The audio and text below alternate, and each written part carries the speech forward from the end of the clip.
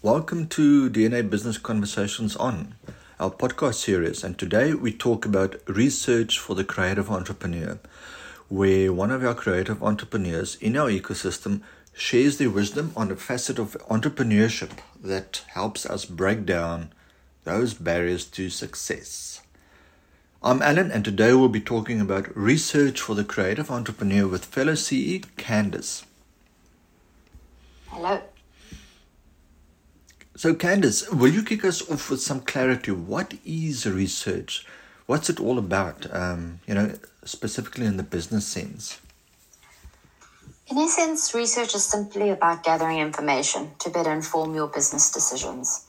So this can be done really in one of two ways, primary or secondary research. Your primary research meaning you do the research yourself, and secondary research meaning someone else has already done the research and you can use their reports or findings or stats to as your source of information.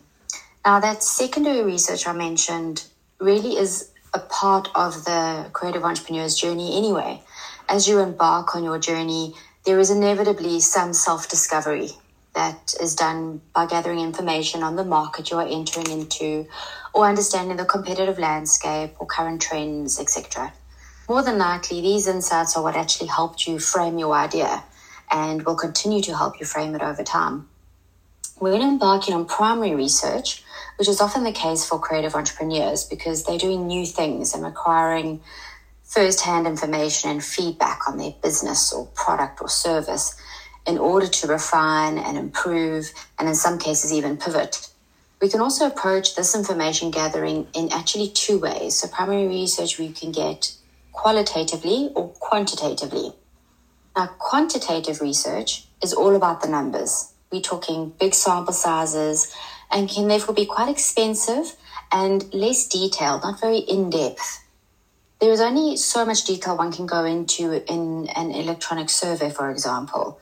But what it is great for is those top-line stats, like 90% of people said X. So usually your traditional businesses cling to these stats and this data that help them make decisions because on the surface it feels a lot less risky when a response is based on a high number or a stat. On the other side, you get qualitative research. So this is primary research where actually you are gathering that information where I feel the magic actually happens.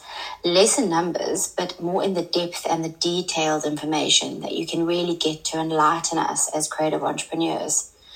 We gather insights by simply talking to people in any format, be it one-on-one, in small groups, in formal or informal sorts of gatherings.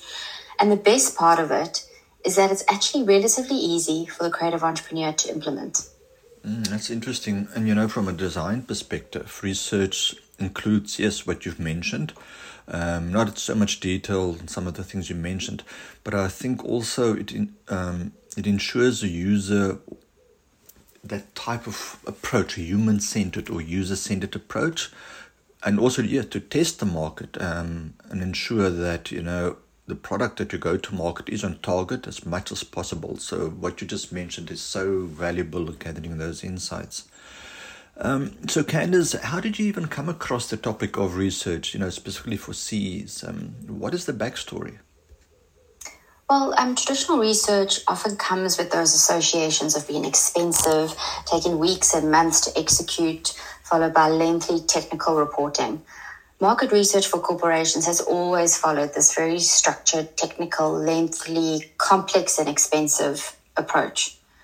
I've worked in traditional research roles in the past, and I've always also worked in business environments where insights were greatly needed, but budgets were tight or timelines were tight, which meant that in a research role, you really have to get quite creative in terms of how you're going to get your hands on insights that can really shape a business for the better, to bring solid insights into those boardrooms where decisions are being made. So I speak to creative entrepreneurs on a daily basis, and I see how often business decisions are being made more based on assumptions, many of which are costing them months, even years of going in the wrong direction, when all one needed was to access insights that can better inform that business direction. So I realized research was being greatly overlooked and simply thought of as inaccessible for the creative entrepreneur. Yet every creative entrepreneur can easily have access to insights that can help them pivot in the most surprising and successful ways for their business. It does not need to be lengthy, expensive, nor complicated. Everyone has clients who are willing to share views, customers who are willing to give feedback, employees who are desperate to share, and so on. Every business has accessible people who are willing to share their perspectives, and in the sharing, insights are gold. With well-designed questions and applying the art of analysis, where we extract more than the findings, but rather the insight, research can really be undertaken by any creative entrepreneur looking to progress. Yeah, two takeaways there was people are willing to share. I think we should never forget that. And the second one was all these assumptions. Okay, well, let's go out there and figure it out, these assumptions of ours. For me, it was when I did UX and service design, I think a key foundation is to involve the audience that we're building for. And also, I think to have an outside perspective and outside feedback from what we create. And I found by doing that and having that approach, it helped me tremendously. Okay, so that's interesting, Is a research something that Cs should even be considering? Yes, in my view, every creative entrepreneur has a goal or a milestone that they're trying to reach. And how we get there requires more informed insight and less assumptions and less guessing and less feeling our way through all the time. So if you're building out a product or service, you need to be talking to potential clients or customers regularly. They will tell you what isn't working for them, what the pulls and pushes are for uptake.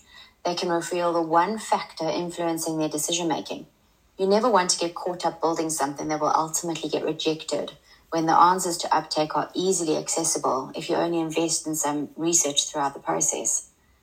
If you are trying to get more sales, for example, to retain customers or your clients, research can help unlock the whys behind those sales decline or the lack of increased sales.